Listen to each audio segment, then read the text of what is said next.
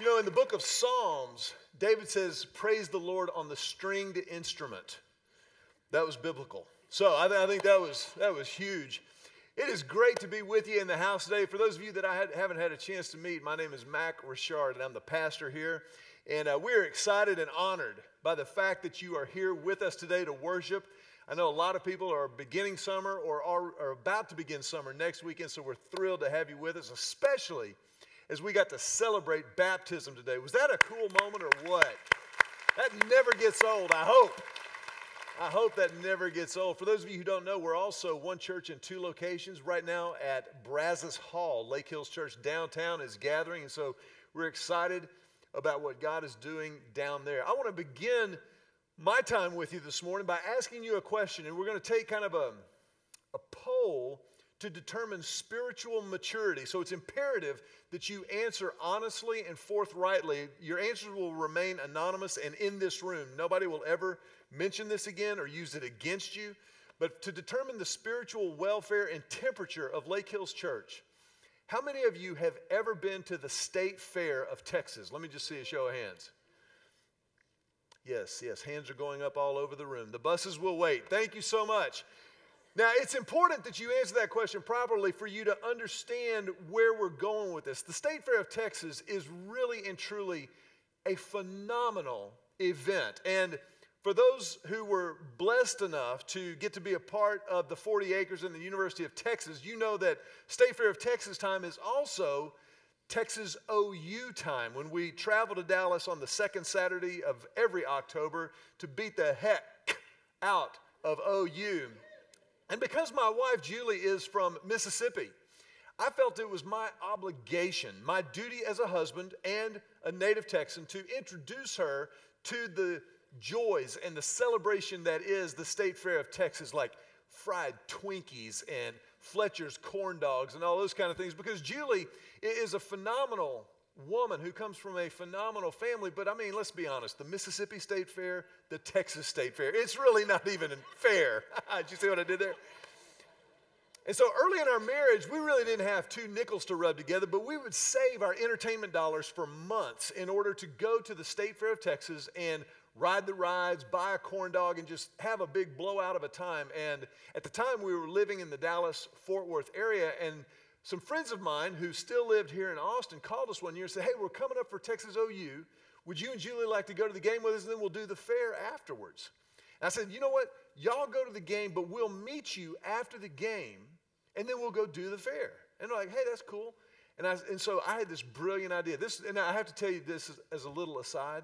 This was such a rookie mistake that I made. I'm about to share it with you. This was huge State Fair breach of etiquette. It was really just dumb.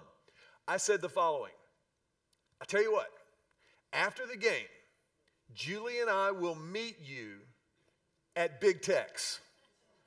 Now, if you've ever seen the Texas OU game, you know the Big Tex is, howdy, partners. He's like, 35 feet tall, big Wrangler jeans, huge Justin boots. Big Tex you can't miss. But after the game, at the foot of Big Tex's boots, it's like an anthill with squillions of people running around looking for other people and gathering up, and you can't find anybody. And so Julie and I tried to meet them. We were keeping track of the game on our AM transistor radios. For those of you who are young, we'll explain that later. But we were keeping track of the game and knew that it was ending. We saw people pouring out of the Cotton Bowl there on the Texas State Fairgrounds, and we went to the foot of Big Tex, and there we were surrounded by thousands upon thousands of people at this intersection of two huge avenues coming from the fairgrounds and the cotton bolls dumping into the fairgrounds. And finally, after about 30 or 45 minutes of hunting and pecking and looking around, do you see him? I don't know. Do you see him? Do you see him? Looking really intelligent. We finally connected with this other couple. Stay there. Don't move. Don't move. I'll come to you. And I thought back on that moment a lot, because I think the chaos of that moment, the frustration of that moment there at the foot of Big Tex describes our faith journey a lot. I think there are a lot of times when we say, you know what, I'm going to meet with God, and I'm going to really try to connect with him. Like Julie and I wanted to connect with that other couple, and we think, I'm going to go to church, I'm going to connect with God. And for whatever reason, the connection misses. For whatever reason, our prayers maybe don't feel like they're clearing the ceiling, and we feel like there's just a lot of chaos and movement, but there's no real connection. Today, as we continue this series, Carry On, we're going to dive into a critical moment in the life of Joshua, our main subject matter throughout this series, and talk about and discover how we get through those moments in order to really and truly meet with God, in order to really and truly dispel all of the chaos, all of the frenzy, all of the running around, all of the frustration, and really and truly meet with God. Now, let me just kind of bring you up to speed if you've been out of town or haven't been here for a couple of weeks, or maybe this is your first time. The story of Joshua is told in the book of Joshua in the Old Testament. It's the 6th book of the Old Testament. Joshua has taken the reins of leadership over the nation of Israel from our man Moses. He is now leading Israel as they begin to occupy the promised land, the promised blessing from God given to Abraham centuries earlier, now finally becoming a reality for Joshua and the nation of Israel as a whole. And in Joshua chapter 10, I just need to tell you something. Matter of fact, I want you to tell your neighbor something with passion and enthusiasm. Tell them, buckle up. Here's why. I'm just telling you right up front, today's fixing to get freaky. Today is fixing to get a little bit freaky. Some of you are going to be like, oh, I don't know about that. Because in Joshua chapter 10, Israel has begun this military campaign, this conquest that God has called them to occupy the promised land. And as such, as you would imagine, certain alliances are being formed. There was one village, one country known as the Gibeonites. They lived in an area known as Gibeon, and they got wind of what was happening everywhere Israel went. They saw that wherever Israel went, Israel won. I mean, they were 4-0 so far in the promised land. And Gibeon decided they wanted to be on Israel's side. They win everything, let's partner with them. And so they allied themselves with Israel, but there was another group of nations who aligned themselves with the Amorites. Now, the Amorites saw Israel coming down the road, and they're like, we ain't bound to nobody. No. Because this was, after all, a military campaign. Israel did not just show up on the doorstep of the Amorites. Excuse me, God promised us your country. If you could clear out, we'll take it over now. That is not the way it happened. It was a war. It was a battle zone. And so the Amorites assembled their own alliance of 5 nations that would then resist the onslaught of Israel. But the Amorites were smart.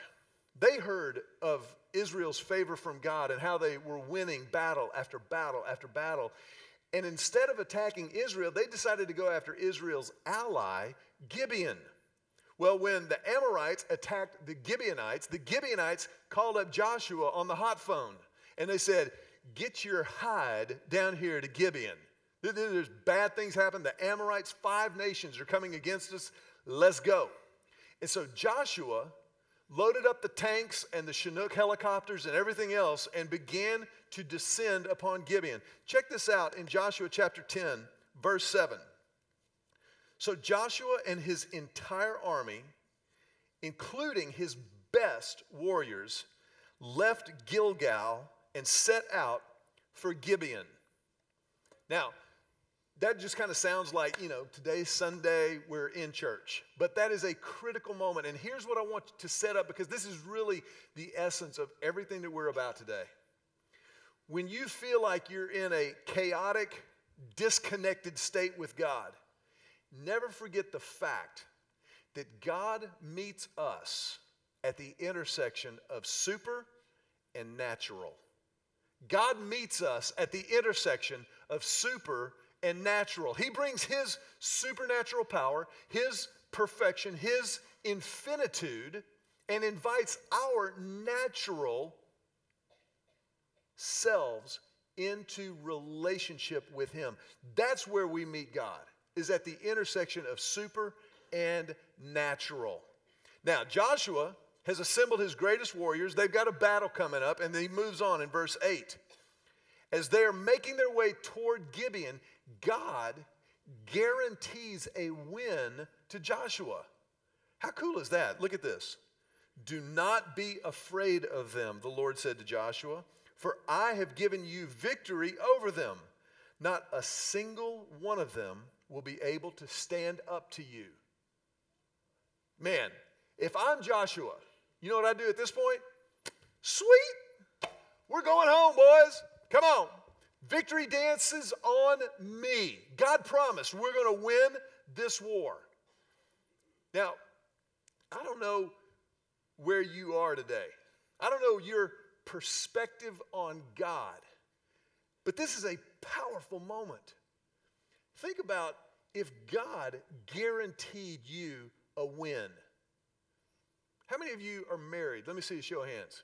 If God guaranteed you a winning marriage, I don't mean a marriage that just kind of makes it or stays together for the kids, but I mean a marriage that thrives and flourishes.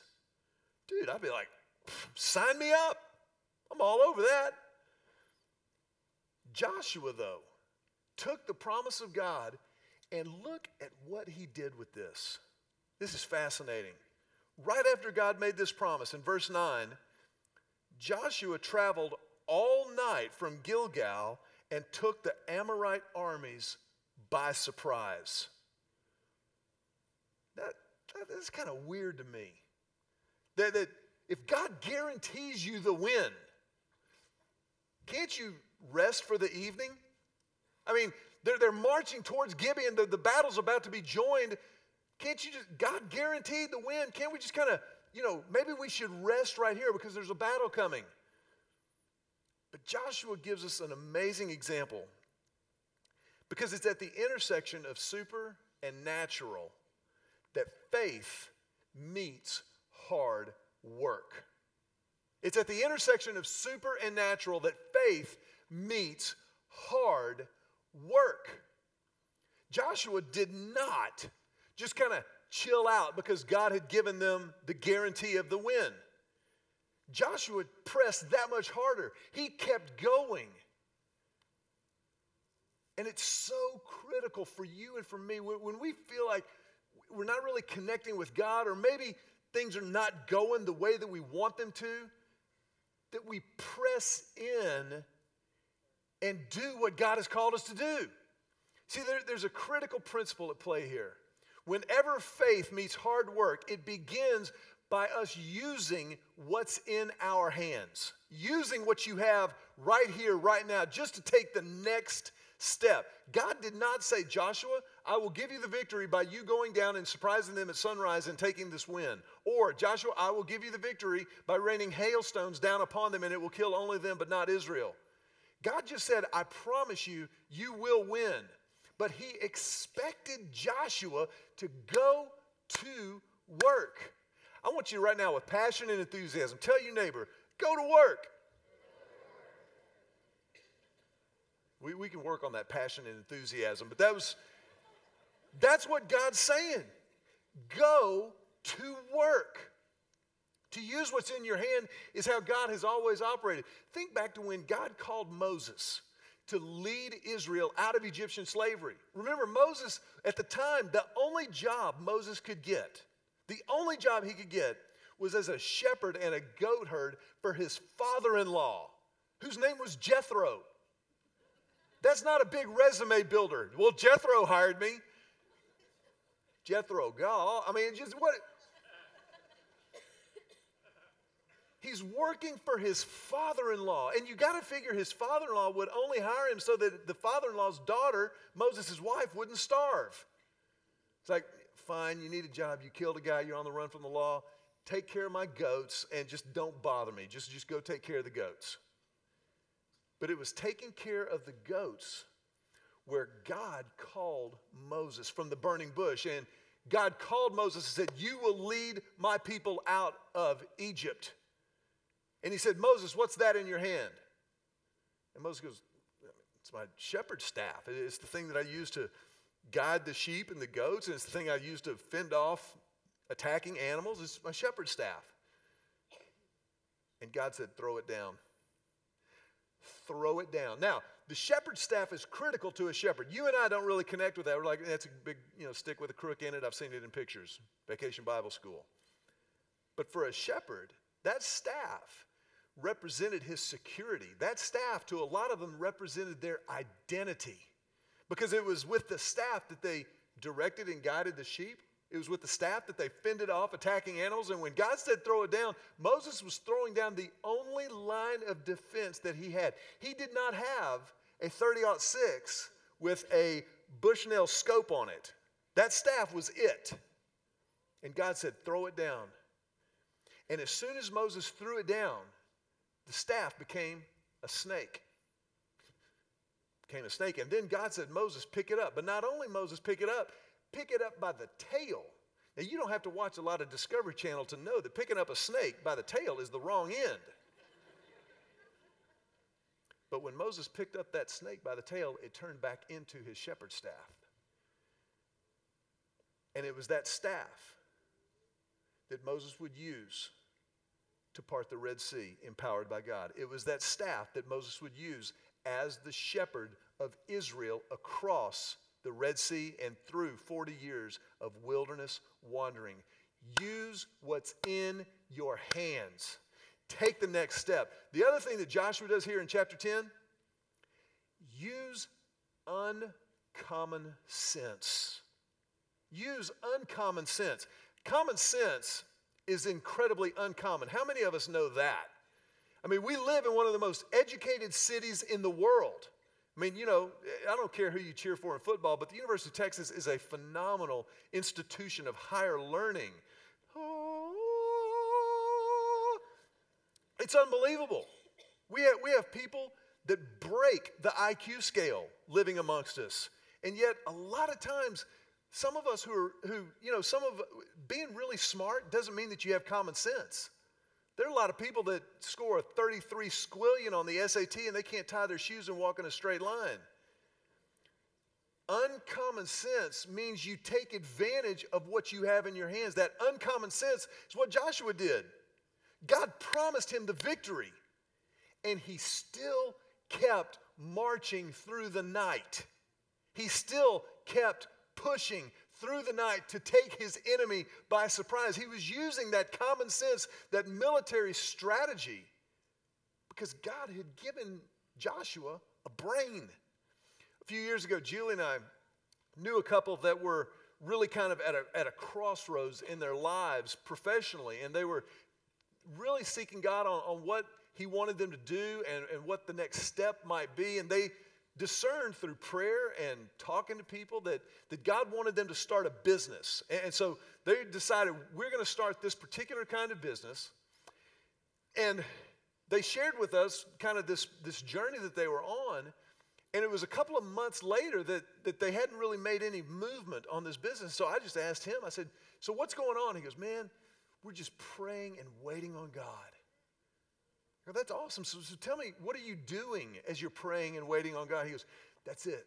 We're just praying and waiting on God. And I said, that's awesome. What are you doing while you're praying and waiting on God? He goes, we're just praying and waiting on God. We believe he's going to just drop something on us. I was like, man, you better be careful. God will drop a piano on you. We're just gonna wait. That's cool. That's biblical. Those who wait on the Lord will mount up with wings as eagles. But while you're waiting, Jackie, work. Do what God has put in front of you to do, and do it to the best of your abilities. We tell our kids this. Say, look, I understand. Listen, you're never going to use geometry. You're not. I'm not going to lie and tell you that you will. You won't. Hire somebody. If you need geometry done for you, hire somebody.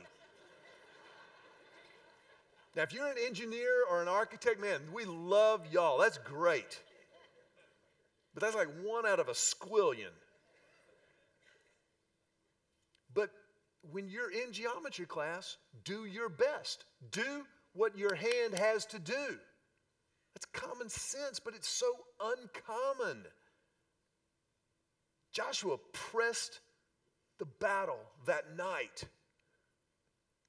There at the intersection of super and natural, faith meets hard work. Faith is supernatural. Hard work is natural. You just do what's in front of you to do. Use what's in your hands. Now, we haven't even gotten to the freaky part yet. We're just kind of getting warmed up. Because over in verse number 12, Joshua does something really, really remarkable.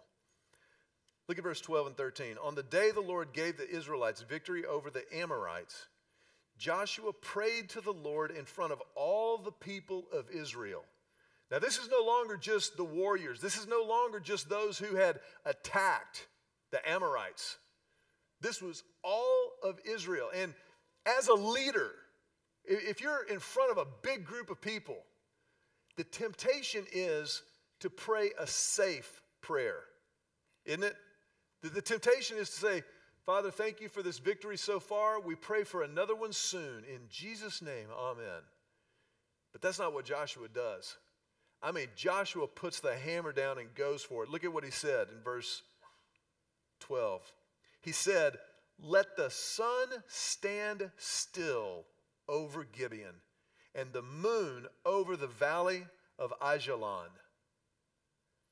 Joshua is saying, Lord, we have the advantage in this battle and in this war, but nighttime is coming. We need more light.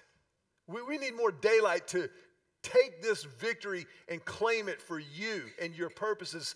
So I'm praying right now in front of all of Israel, let the sun stand still. Now, just for a second, let's cut Joshua a little bit of scientific slack.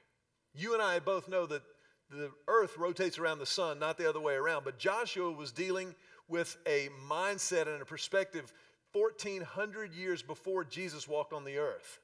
So for him to say, let the sun stand still, his prayer is not just about the sun and its relationship to earth, but the prayer is that the day will remain longer than it normally does. And I know right now, some of you are going, yeah, I can't get there. I'm sorry. If the earth stops rotating and daylight lasts longer, then the oceans slosh over and Asia's gone and we're not real sure about Los Angeles. I just don't know that could really happen. And believe me when I tell you, I feel you. But I believe with everything that I have that actually happened. I believe that day actually lasted longer than it normally does. And the reason that I believe that is because I believe God created everything. I believe God created the natural laws and orders that our world exists by. Gravity, biology, all of those things. I was thinking this week about the human body. Just think about it, mostly because mine's breaking down, but I was thinking about the fact that it's this incredible engineering marvel. The engineering, just the angles of how the body works together, the plumbing that goes on in men is unbelievable. Women, ugh. But I'm just saying, the stuff that God strung together to make the human body is remarkable. And so, because I believe God did that, if he created those natural laws, it follows that he could suspend those natural laws if he so chose. Check this out, verse 13. So the sun stood still and the moon stayed in place until the nation of Israel had defeated its enemies. Now, I freely acknowledge it takes a step of faith to buy that, and that's okay. I think every relationship in the world takes a step of faith. That's, Julie and I have been married almost 24 years. She takes a step of faith every morning. Every relationship requires faith. don't think that just because we can't explain something doesn't mean it's impossible or it couldn't have happened. I don't think anybody really is that arrogant to suggest if I can't explain it or science can't explain it, then it must not be real. I mean, that's nobody really, I don't think. But here's what's going on in this place. Here at the intersection of super and natural, faith asks for the ridiculous. Faith asks for the ridiculous. Now, I didn't make that up because I needed a neat little bow to put on this message. That's a promise from God. God is the one, in Ephesians chapter 3, the Bible says that in Christ Jesus, God can do more than all we could ask or imagine. It's the verse that's inscribed in our cornerstone in the lobby out here. God can do all that we can ask, can do more than we ask or imagine. Think about that for a second. You know, we're drawn to dreamers, aren't we? Steve Jobs, Henry Ford. We were drawn to those kind of personalities that see things that don't exist yet and then make them a reality. But the Bible says because God is who He is, He can do immeasurably more than all we can ask or imagine. And so at the intersection of super and natural, faith asks for the ridiculous. The thing that's so out there, the thing that seems so unattainable, unachievable. Real faith says, God, I believe you can do this. That's what Joshua did. Let the sun stand still. God, I believe you can do that. But only at the intersection of super and natural. You see, to ask for the ridiculous means that we have to acknowledge there's some things in our lives that could be better. And so I just want to mention to you a couple of questions to ask as you do this in your own life. What's impossible in your life right now? What's impossible in your life right now? What is it that you think is beyond all hope, help, and repair? It's like, well, I mean, just kind of is what it is. Like the Jack Nicholson movie, it's as good as it gets. God says, no. Ask for the ridiculous. Ask for the impossible. Believe that He can do that which we cannot even imagine.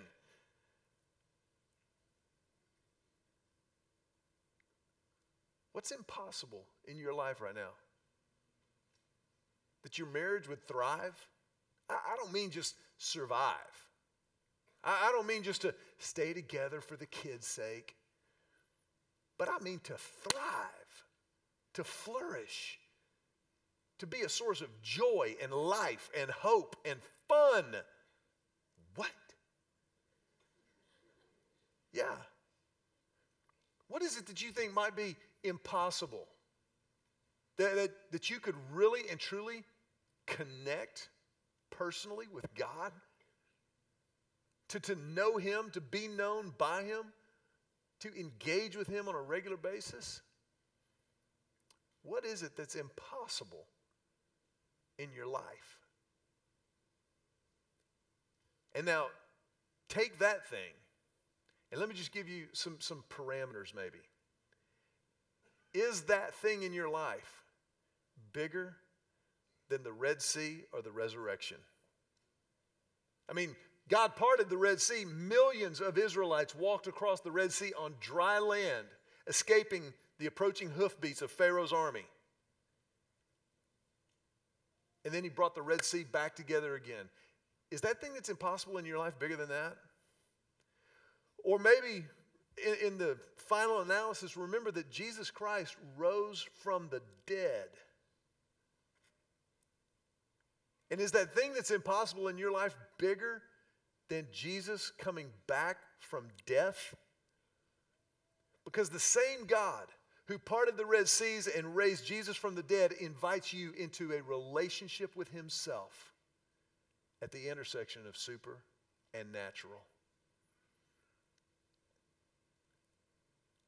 And I want to just share with you today the best way to make that happen. That's it. I hope you ought to be taking notes right now. This is it. This is my prayer journal. I'm really spiritual, so I have a moleskin. But that's it. I'm going to do this real fast so you can't read. It's private. But this is my prayer journal. This is what I pray in. And on those days when I make that happen, when I choose to make that a priority, I sit down, pop a cap on this little pen right here. I think it was all of about maybe $1.29. Very nice. And I enter the date.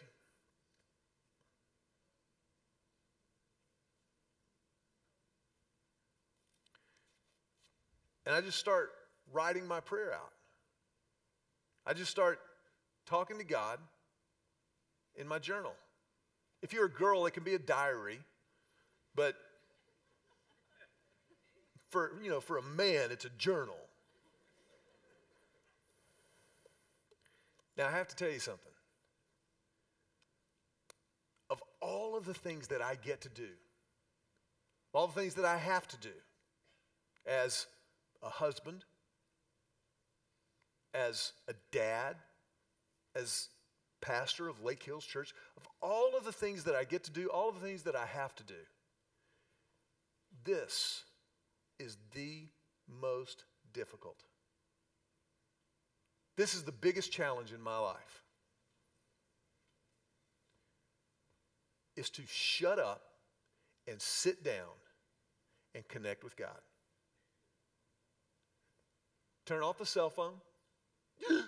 Yes, turn off the cell phone. Turn off the music. Even step away from the tweeter for a little while. Instagram. I don't Instagram my quiet time. And just connect with God. Write out my thoughts, my prayers to him, what I perceive he is saying to me. I've never heard the audible voice of God. If you have, that's awesome. I've never heard the audible voice of God. I imagine it's somewhere between Morgan Freeman and Johnny Cash, but that's just me. With a little wailing thrown in, but that's when God sings. But this is the intersection of super and natural. This is where you connect. This is where the chaos at the feet of big techs disappears.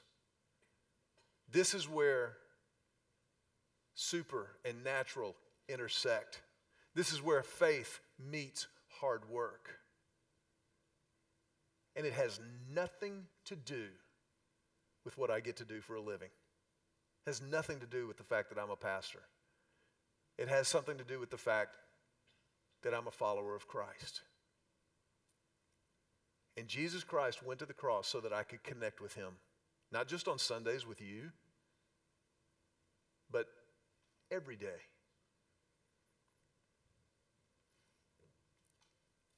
I don't do this every day. I hope that doesn't, really disappoint you. I need to go find another church. If you find another church where the pastor says he does this every day, he's lying. I'm just going to tell you.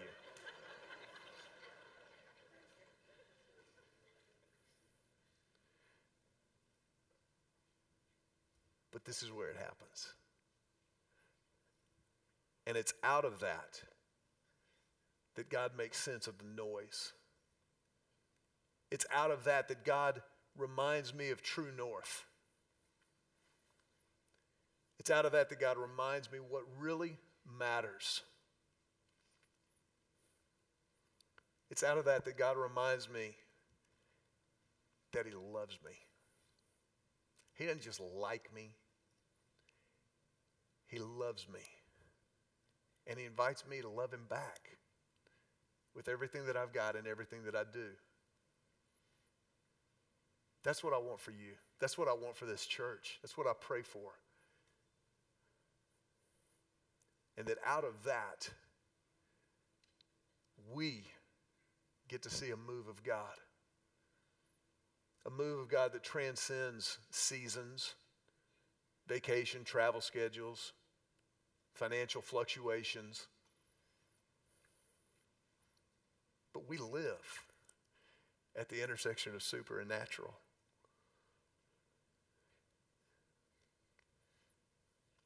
If you're here today and you've never stepped into that relationship, then our church would love to invite you into that. But rather, let me put it this way. We would love to deliver the invitation that God has made to you. It's not ours. You see, when Jesus died on the cross and rose from the grave, it was an open invitation to follow him in life. Not just eternal life so that we go to heaven and we have a ticket to ride, but in life, day in and day out, in everything that we do, the life that is truly life. And it's available. It's available to anyone who would receive the free gift of salvation in Christ.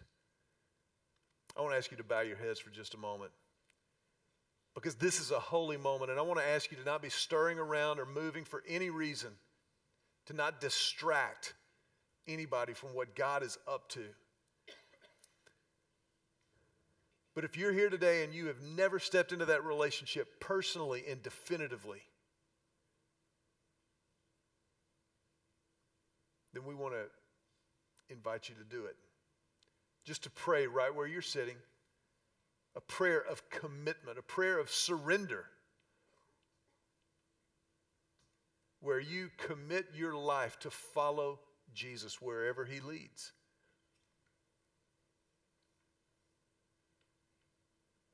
I know that kind of naturally, I think most people naturally shy away from surrender. But in the case of Jesus Christ, we are surrendering to the only one who will never take advantage of our surrender. To the only one who promises to fulfill every part of our lives in that surrender. It doesn't take an elaborate ceremony. You don't have to pass a test. You just have to surrender every part of your life. If you're there today and God's brought you there, then I want to invite you to pray right now, just silently where you're sitting. Just talk to God and say, God, Jesus, I need you, and I give you my life. Every part of who I am. Jesus, I confess my sin. Everything that I'm ashamed of, everything that I feel guilty about, I confess to you and I claim your forgiveness. Complete. Whole. I choose to believe that you died on the cross for me and that you rose again for me. And I give you my life from this moment forward.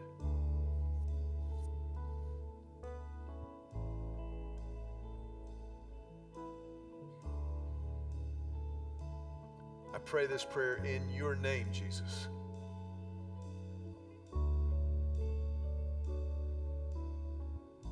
With every head bowed and every eye closed for just a moment. If that was your prayer and you meant it, want to ask you during this sacred moment, if you would just raise your hand and raise it up high, unmistakably. Because this is the most important moment in your life. And by your raised hand, I want to make sure that you know this is real. This happened. And so as you raise your hand, you mark this moment in your life to know that on June the 1st, 2014, that relationship with Jesus, Jesus himself became real to you personally, never to be taken away, forever.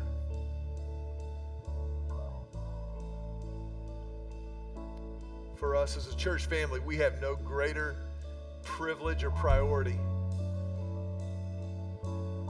than to be a part or just to be in the room and pray with you as God moved in your life and you responded to his grace initiative. And so as you put your hands down, we like to put our hands together to tell you welcome home.